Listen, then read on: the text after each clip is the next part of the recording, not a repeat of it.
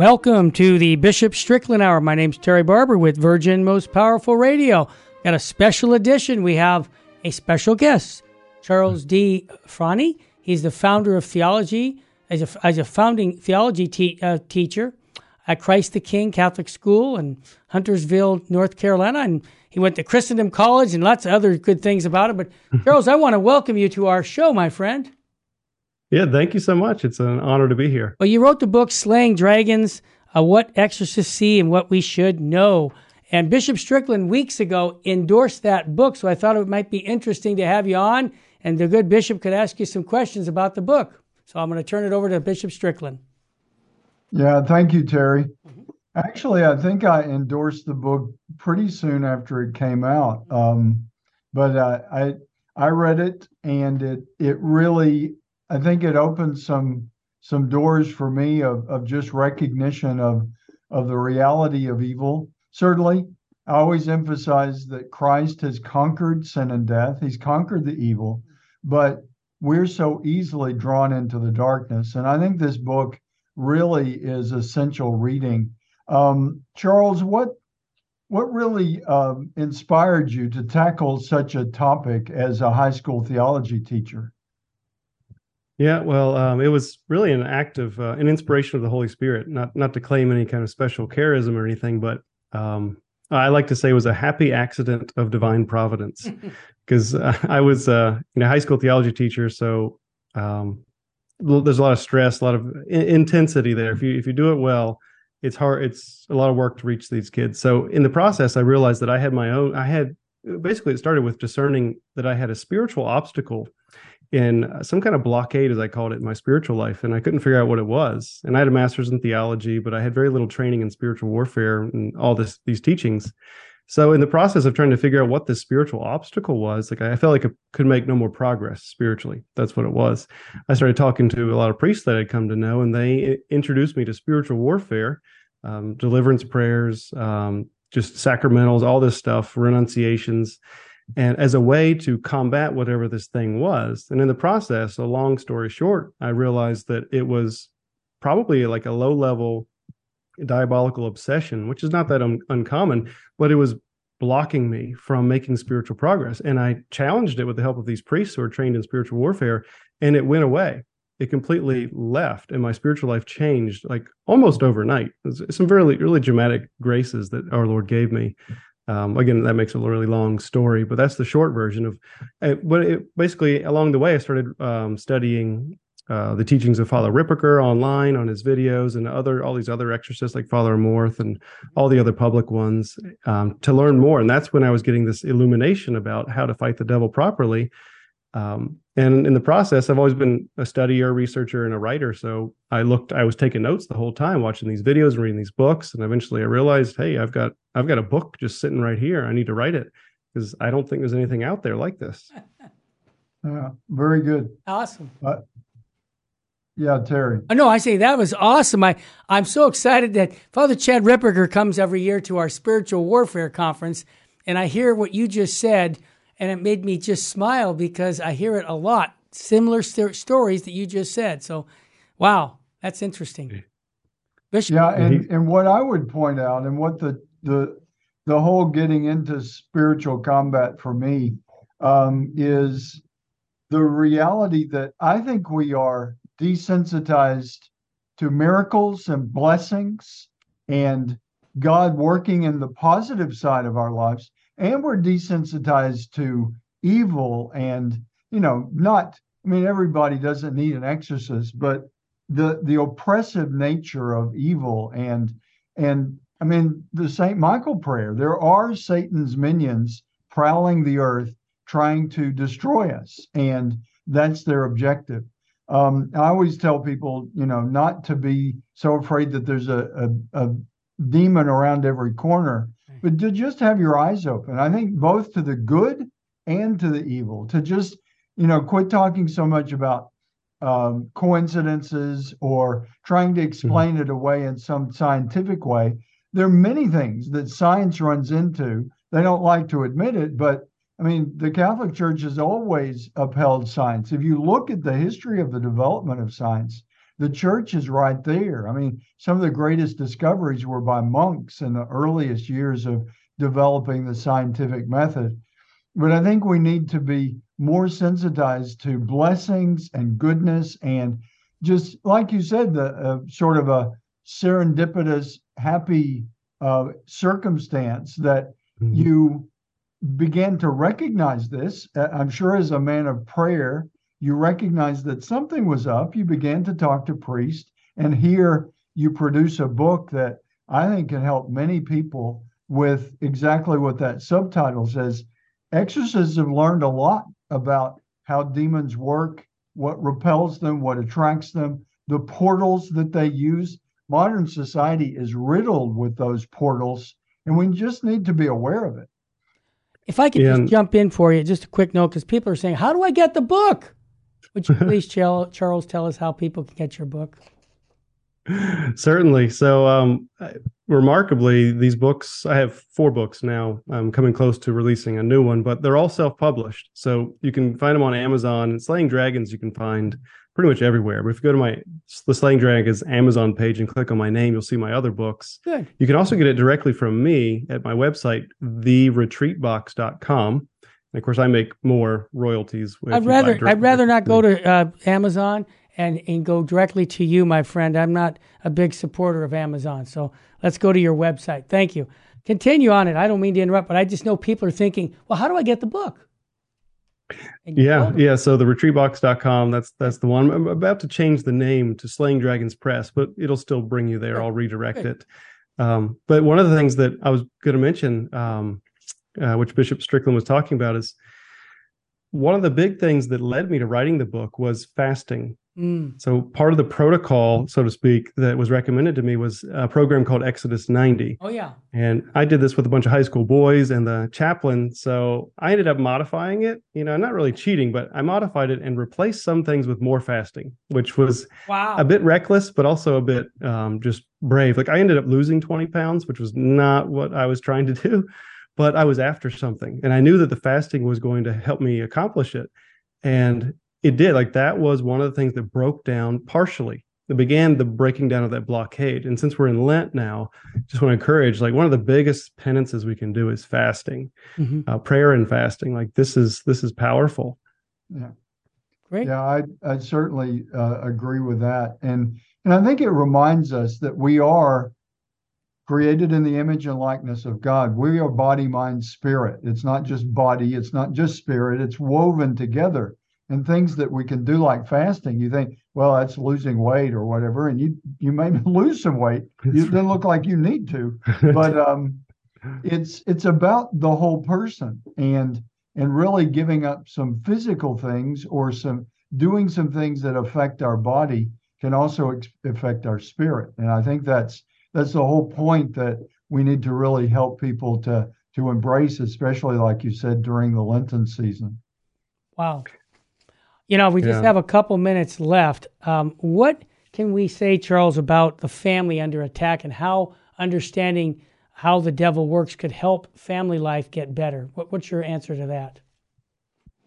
Yeah, so at the root of the diabolical hold on us is sin.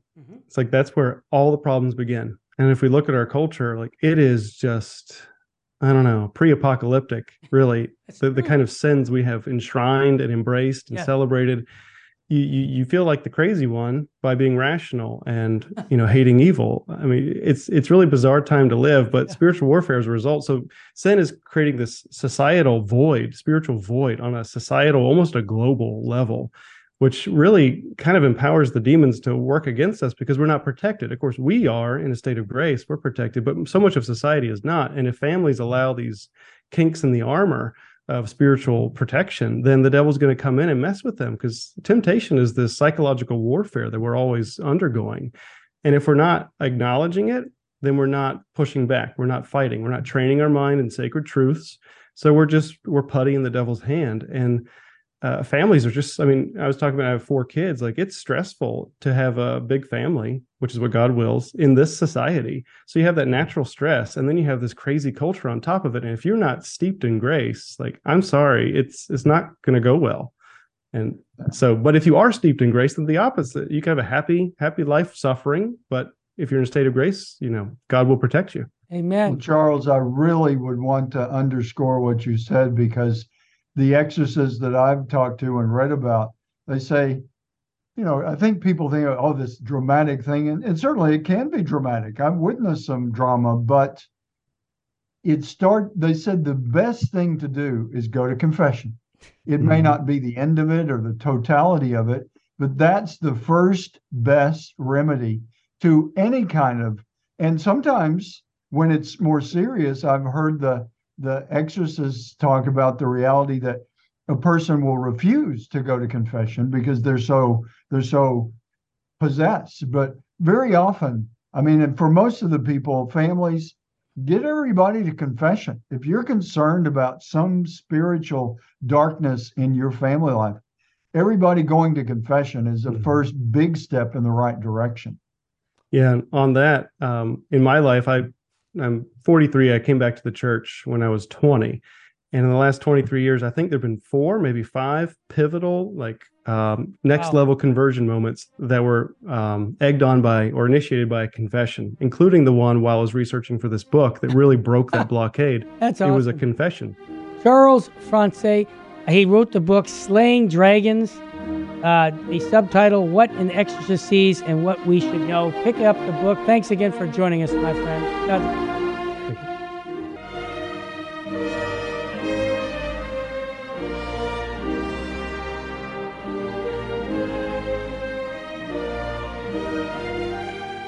Welcome back to the Bishop Strickland Hour.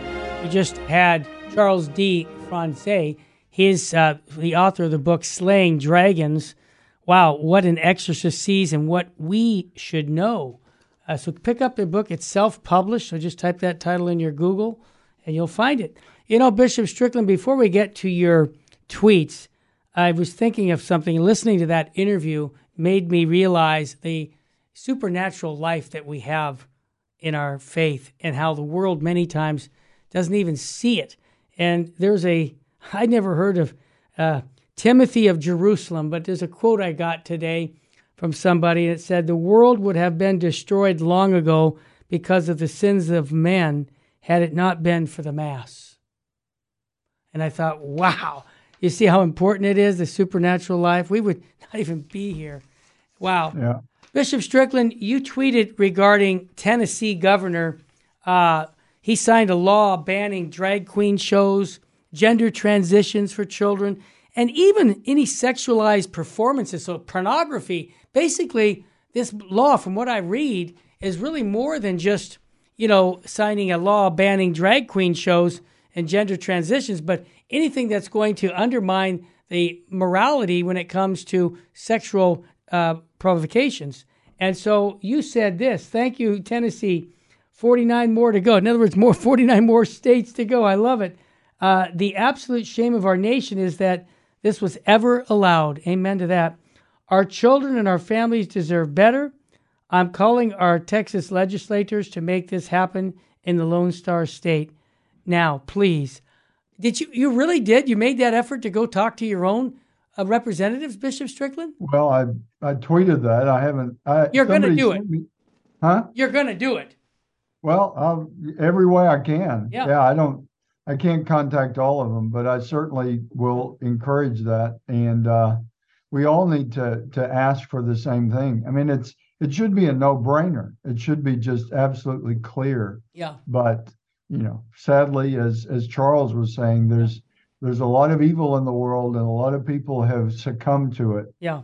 I have to say, Terry, just kind of back on that book, Charles Fraune, book, Slaying Dragons, just to reassure people, the goodness of Christ, Amen. The power of his grace. Don't be afraid. Be aware, be alert, and take action. And like I said, go to confession. If you have any question that some sort of evil is affecting you, which it does affect all of us, but our best power is the power of God's mercy and forgiveness in the sacrament of confession. It's Christ forgiving us. Amen. But what I wanted to really emphasize, people tell me constantly they're praying for me, and I deeply appreciate that. I was just in Milwaukee speaking at a pro-life gathering, and people constantly telling me they're praying for me. And kind of in light of what we were talking about earlier, I feel that strength and that grace from my prayer and the prayer of others. I mean, things are getting more challenging practically by the day. Amen. I mean, I'm facing very difficult decisions that really honestly shouldn't be that difficult. I follow Christ. I live his gospel. I live the catechism of the church. Yep. I live the power of God's word. I follow the magisterium of the church. All this talk about changing things and this isn't a sin anymore, or we don't really pay attention to sexual sins. All of that is frankly garbage. Amen. Not of Christ. Yep. And I have to tell you, Terry, kind Yep. of a personal testimonial, but I think it's important for people to hear. Yes. Because very often people will contact me and they're kind of worried about me. And I appreciate the prayer. I don't want people to worry about me, but I want to assure people that I am more peaceful and stronger the stronger I am in clinging to Christ, in living up, speaking up for his truth, Yep. and being very clear that I obey the message of Jesus Christ. Amen. I'm a sinner. I've always acknowledged that. I go to confess. I just went to confession yesterday. We all need to go to confession frequently. But I just thought it was important, especially as we're talking about evil and people can get so caught up in the darkness. But Christ is the light of the world. And I can testify, just one guy in East Texas. Yes, I'm a bishop, but I'm just another man, sinful and weak and dumb sometimes. But I can tell you, I can testify that the more I speak for the truth of Christ and the more clear I am that I'm going to be obedient to Jesus Christ. Amen. The more peace I have, the more clarity I have, that I know that the grace of God through others' prayers, through my own prayer, through my doing my best to overcome sin, the grace of God is strengthening me in amazing ways. People need to know that. And we need to, those who are listening, who feel that themselves because you've done your best to live a virtuous life, stay close to confession, stay close to the sacraments, share with people. That's where your strength comes from. Because there's so many people, as Charles was alluding to a moment ago, Yes. there's so many people that are lost, that are caught up in evil and don't even believe in evil. And we need to testify to the light of Christ in the truth and goodness he brings. And it's all about everlasting life. It's about the salvation of souls, but it's about the salvation of our lives in this journey as well. God wants this life to be a time of flourishing, a time of growing in virtue, a time of helping others in the works of mercy, corporal and spiritual. It's about growing in grace. That's what this life is for. As we talked about before, many of the saints don't live that long. Many of the saints, we're twice as old than many saints. And many saints die in their 20s or 30s, or even as teenagers. So I think we all need to really think about, and I do my best to do this for myself, but think about every day that we're given. I'm 64. Someone was kidding me. Oh, you'll be 65, getting Social Security soon. Yeah, next October. But it's my obligation to do my best to live every day, every breath that God gives me, to do his will and to seek to share his truth and goodness. And I guess what I'm testifying to is that when I fail and I mess up and I sin, but I get up again. Amen. And when you're even striving to do it, the blessings are abundant, the grace and the peace that the Lord gives you. It's a happy life. A lot of people are looking for happiness. It's not always easy to follow Christ, But when we're willing to take up our cross and follow him, he brings us a deep down joy that the world will never provide. Well said, and I think that it comes to something that just came across my desk, that our governor in California, Governor Newsom, saying California will boycott Walgreens. I don't know if you guys have Walgreens in your state, but for not dispensing the abortion pill in 20 states. So here's my point, Bishop Strickland. As a committed follower of Christ, I have a Walgreens around my block. I never go. Guess where I'm going? I'm going over there to buy something, and I'm going to tell the cashier, the only reason I'm here is because you guys are holding the line for not killing future citizens of California. I want to thank you for that. What are you talking about? In other words, this abortion pill. So I'm going to encourage our listeners to put into action what you just said about being a follower of Christ. Being a follower of Christ means standing up. And I know you tweeted this years ago. Never worry about who will be offended if you speak the truth. Worry about who will be misled, deceived, and destroyed if you don't. And I thought of that, again, what you were saying. So thank you. Now, Bishop Strickland, this is Lent, and you've given some good spiritual advice to our listeners. I see the tweet that says, I'm about teaching your children to pray the rosary. Now, I didn't think of this, what you just said here, and I'm going to give it to the people, and you can expand on it. That is that maybe you could start with the Angelus with children if they've never had the rosary before.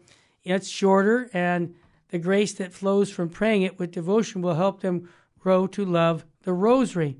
And it's also good for adults when there just isn't time for the rosary. So families tell me that a lot. We never did that because we always prayed. When the grandchildren are walking, the rosary is being prayed. So, but for a lot of families, it starts later. Did someone give you that suggestion? Because I think that's a really great way to introduce them to prayer. I guess it was the Holy Spirit. It just occurred to me because I'm growing in my own love and embracing the Angelus. Yes. And I think that it takes about a minute to pray the Angelus.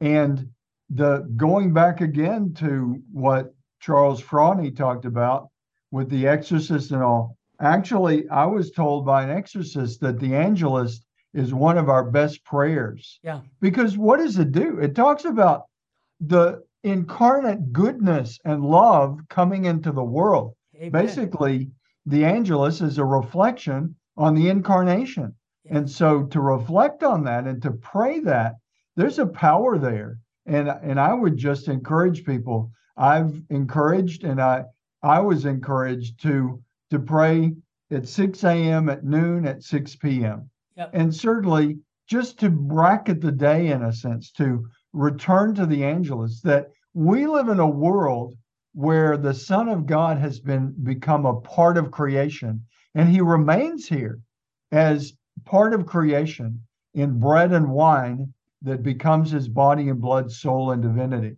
He's part of us in that sense, certainly spiritually always, but I think we need to remind ourselves that Jesus is with us as he promised in a very physical, very real way.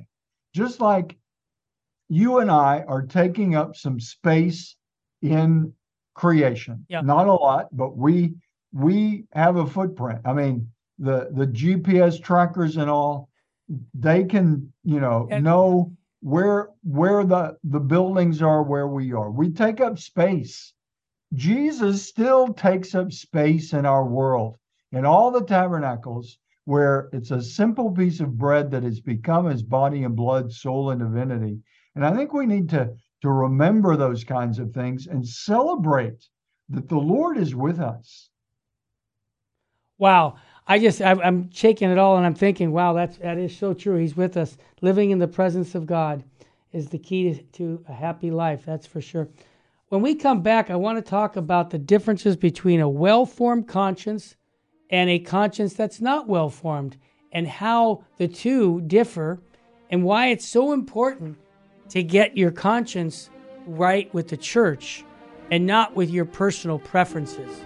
We're going to talk about that and much more here on the Bishop Strickland Hour on Virgin Most Powerful Radio. Stay with us, family. We'll be right back.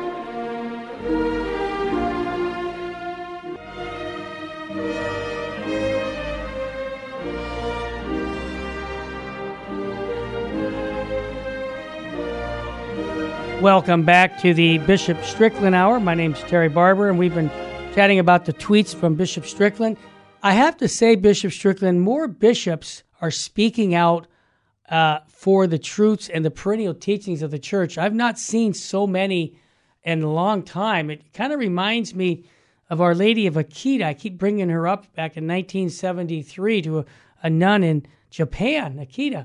And she said that bishops and cardinals would be arguing and discussing things and not agreeing on Catholic teachings. And I thought, well, wow, that's prophetic, because that's what's going on right now. We have cardinals who, I'll give you an example because you're going to be talking about it in his tweet. Cardinal Robert McElroy here in San Diego, in my backyard, he wrote that article on January 24th about radical inclusion.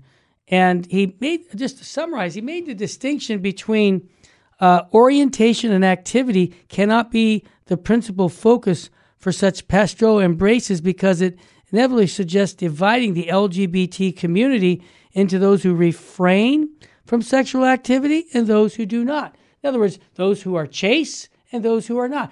I mean, this has been the teaching of the church for heterosexuals. We have to be chaste too. And so you had a tweet saying that for pastoral ministry of Jesus Christ stands at the heart of any balanced understanding of the church that we call to be. Thus, what is well-formed conscience? Thus, what is a well-formed conscience? How does sin harm us? And can a conscience deny objective truth? Serious questions. Let's get some answers to those questions, Bishop. Well, a well-formed conscience is a conscience that has embraced the truth. Amen. And really worked to understand what the truth is. Yes. It reminds me of, what I remember as a kid learning some of this and thinking, well, don't tell me it's wrong then, because if you don't know, if you genuinely, honestly don't know that something is wrong, right, then it can still certainly disrupt your life, but it's not, the sinfulness is certainly not as grave if you don't know it's wrong. But to intentionally not learn what is right and wrong, that's a sin in itself. And, so forming your conscience is an obligation that all of us have. How do we do that? We look to the deposit of faith. We look to the Word of God. We look to the teachings of the Catechism. We look to the Magisterium and form our conscience. We find out what is true and what is false. Everyone has their own struggle in their conscience with what is sinful. Some people are tempted by things that I'm not tempted by. Right. I'm tempted by some things that other people don't have a problem with. Yep. But like gambling. I'm not a gambler. It's not something that I have to really worry about, getting addicted to gambling. Some people do.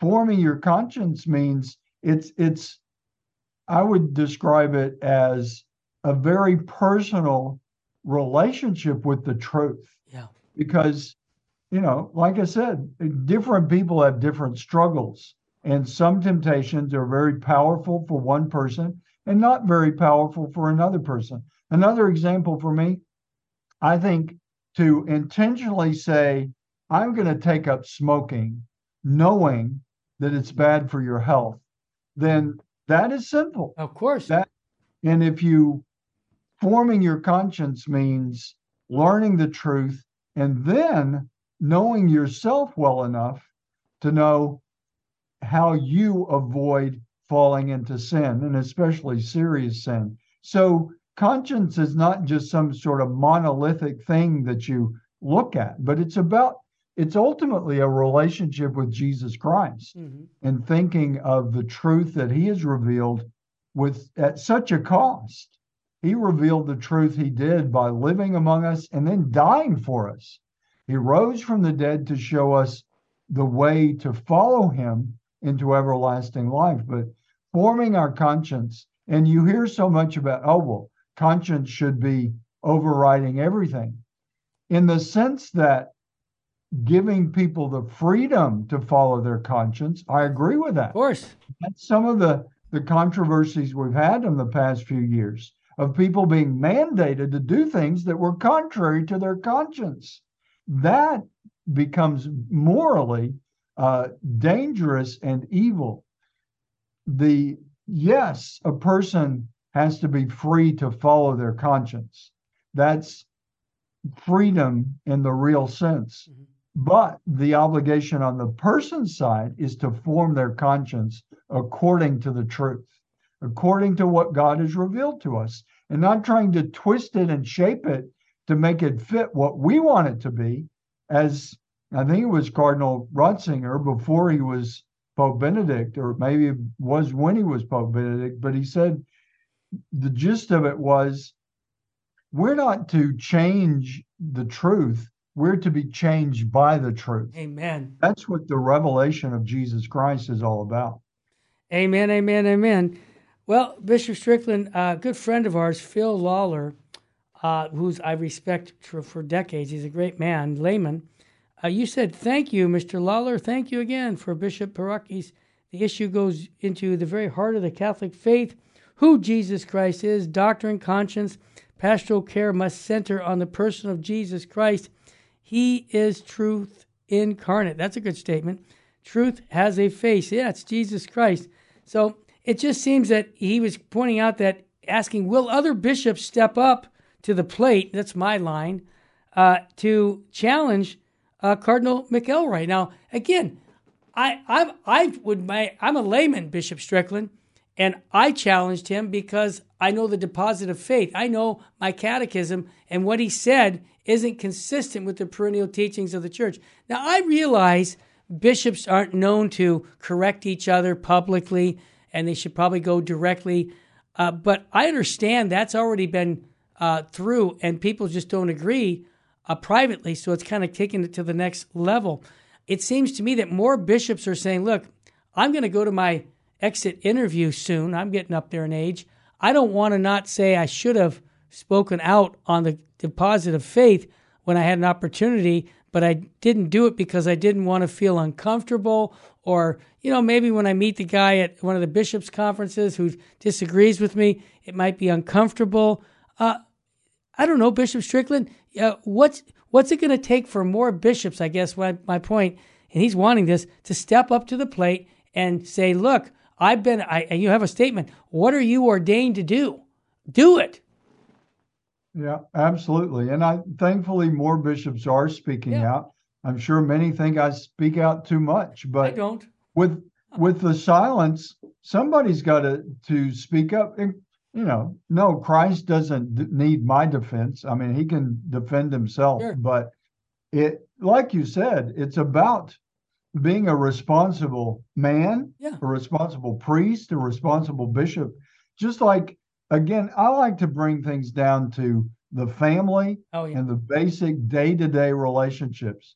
And for you as a father, I mean, your children, I presume, are grown, but you still have grandkids, and I think you take them fishing and stuff. I do.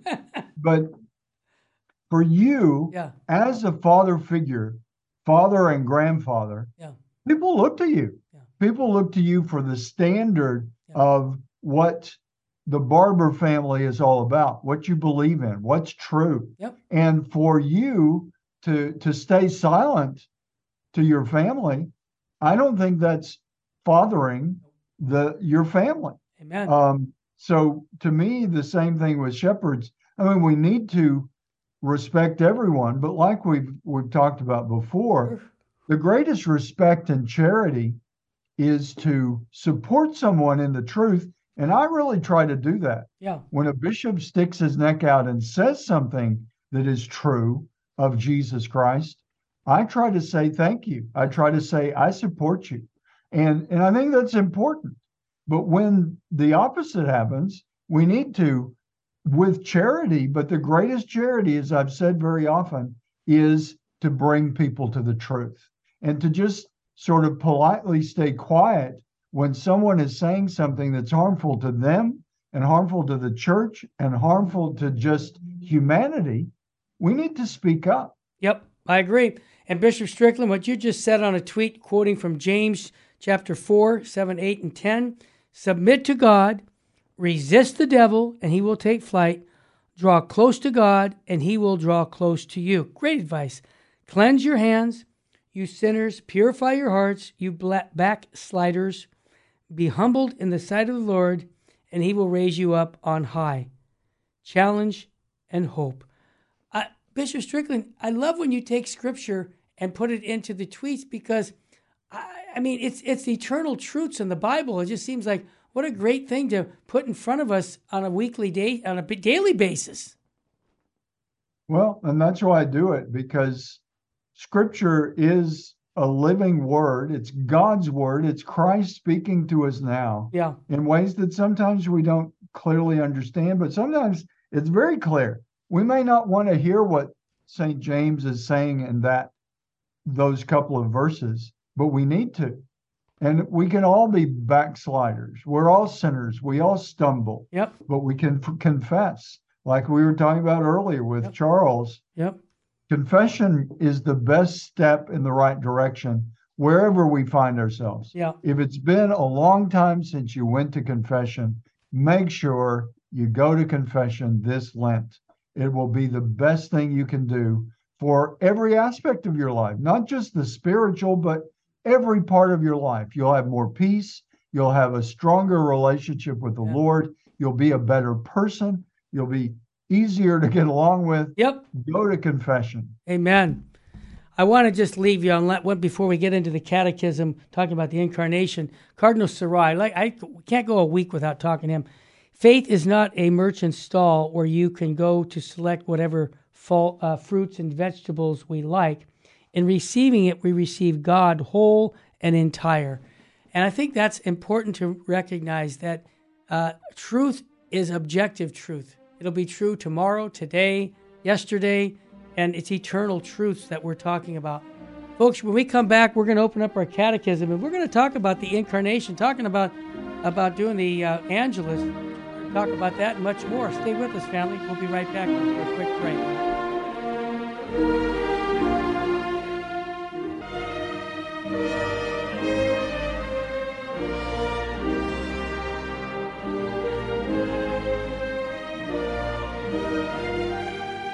Welcome back to the Bishop Strickland Hour. For those who are brand new, we try to keep to the format of going through Bishop Strickland's tweets.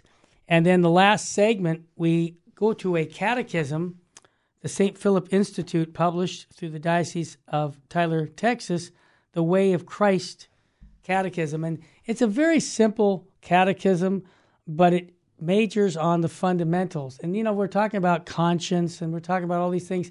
Where do people get formed? Well, the Word of God and the Catechism. Those are two great sources for us to know our faith.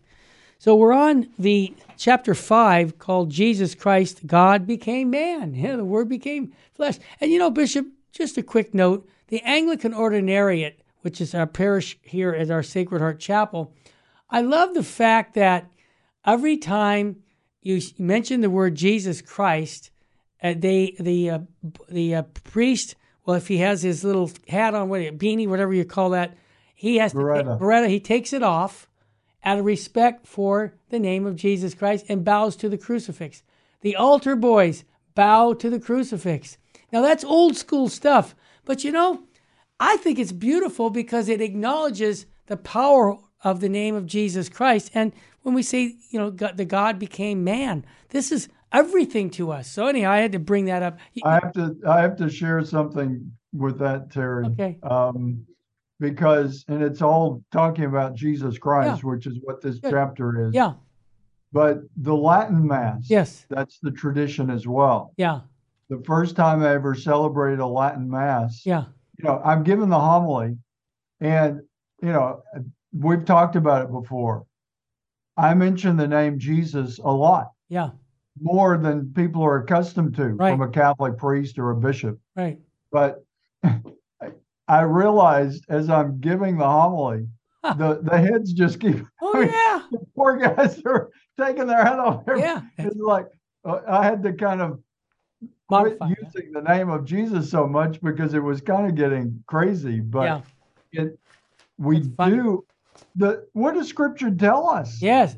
The name of Jesus Christ is powerful, and sadly, I would wager that sadly, it's used, hopefully, in the church wonderfully, but in general society, if people use the name Jesus, very often it's not in a prayer, it's not in respect. Yeah. It's like some expletive. It's like saying anything else. Yeah. We need, and I've preached on that many times, Good. but I think we need to pay attention. I mean, it's one of the commandments that, keep holy the name of the Lord. And that's why beautifully we've talked about before, our ancestors, the Hebrews, wouldn't speak the name of God. I think we need to return to that kind of reverence. Yep. Jesus wants us to speak of him as Lord and Savior, but we need to do so reverently. And so I'm reminded of that by what you shared in the Anglican Ordinariate, which is very much tied to the Latin Mass. Oh, yeah. Very much the same format. It's just sort of Elizabethan English. Exactly. It's in English. Yes, exactly. Now, let's get to question number 2. It says, how did the Son of God become man? Well, at the Annunciation, we just talked about the Angelus. The angel Gabriel told the Virgin Mary that she would conceive and bear a Son of God, conceived by the power of the Holy Spirit. Jesus, who is God, assumed his human nature from the Virgin Mary.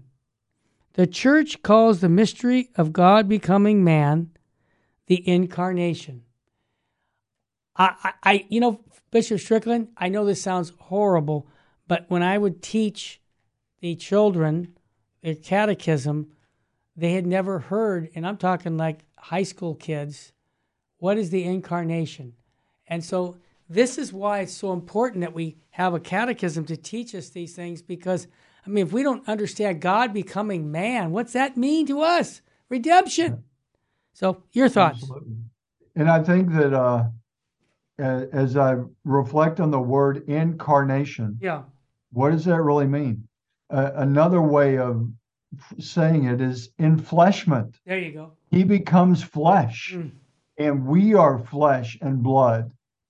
He is body, blood, soul, and divinity. Yep. We are body, blood, soul, and humanity. Amen. And he becomes one of us. He's the God-man. And really, I reflect on that a lot, and I encourage all of us, when we pray the rosary or when we say the Angelus, that annunciation, the announcement of the Incarnation, that is the moment when creation changes. Yeah. And to reflect on the reality that the creator of all enters into creation in a very real way. Yeah.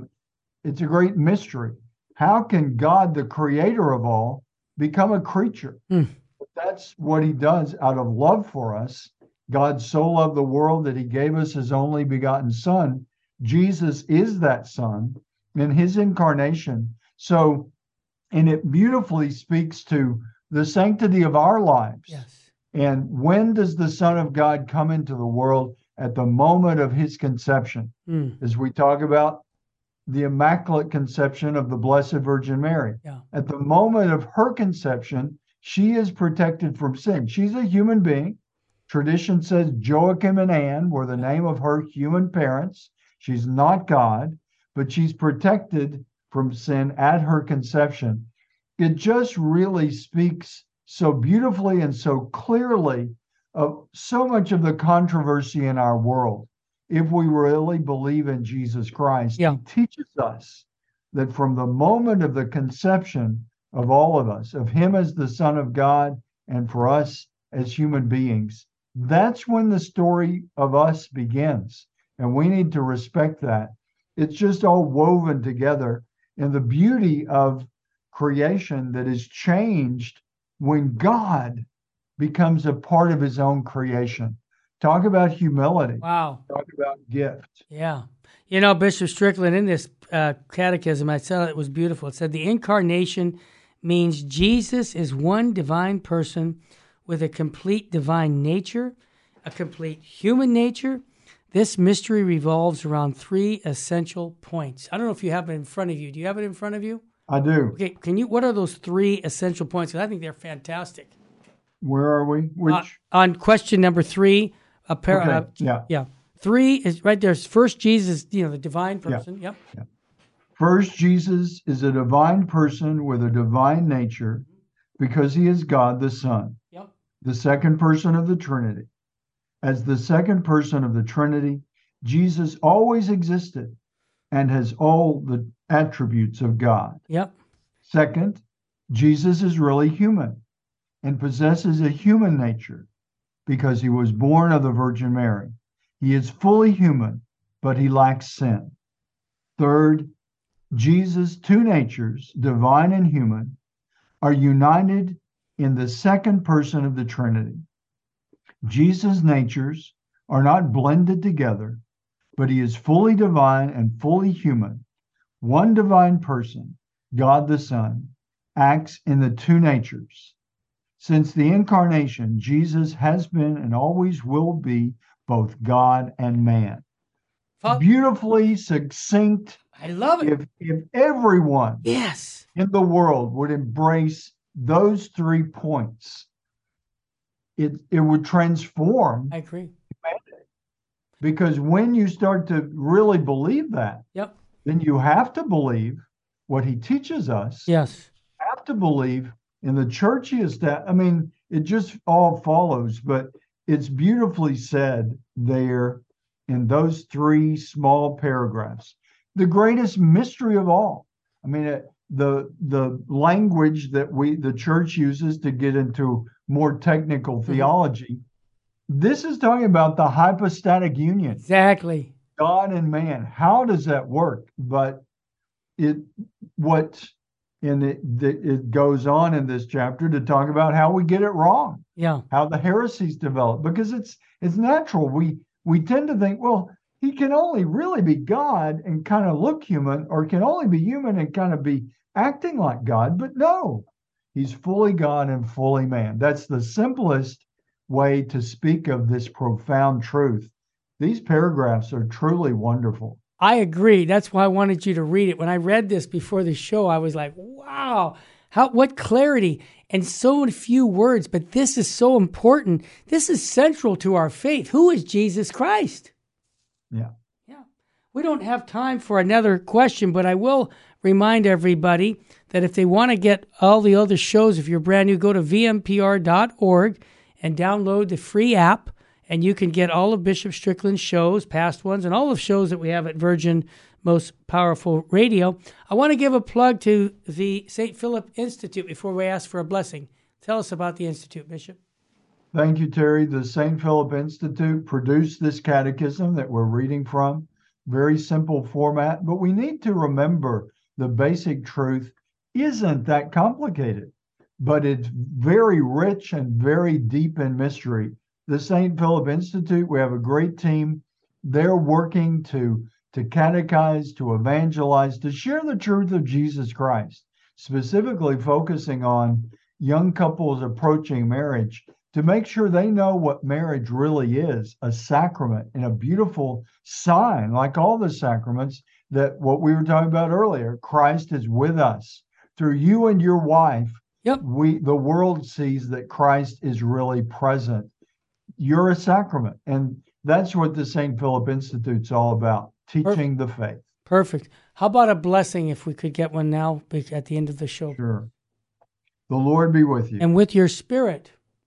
Almighty God, we ask your blessing for everyone listening to this podcast, that we may be reminded, especially in these Lenten days, to take up the joyful challenge of Lent, to grow closer to the Lord, to repent of sin, to know our faith more deeply.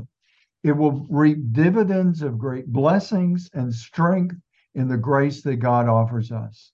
And we ask God's blessing for all of us in this Lenten journey. In the name of the Father, and of the Son, and of the Holy Spirit. Amen. Thank you so much, Bishop Strickland. I just want to remind everybody the Spiritual Warfare Conference for the 25th and 26th of March is full, but people can stream it on your internet. If you want to get tickets for that, go to vmpr.org or call us at 877-526-2151. Father Chad Ripperger, Bishop Strickland, Jess Romero, and the whole crew will be there for this weekend conference on spiritual warfare. Please join us.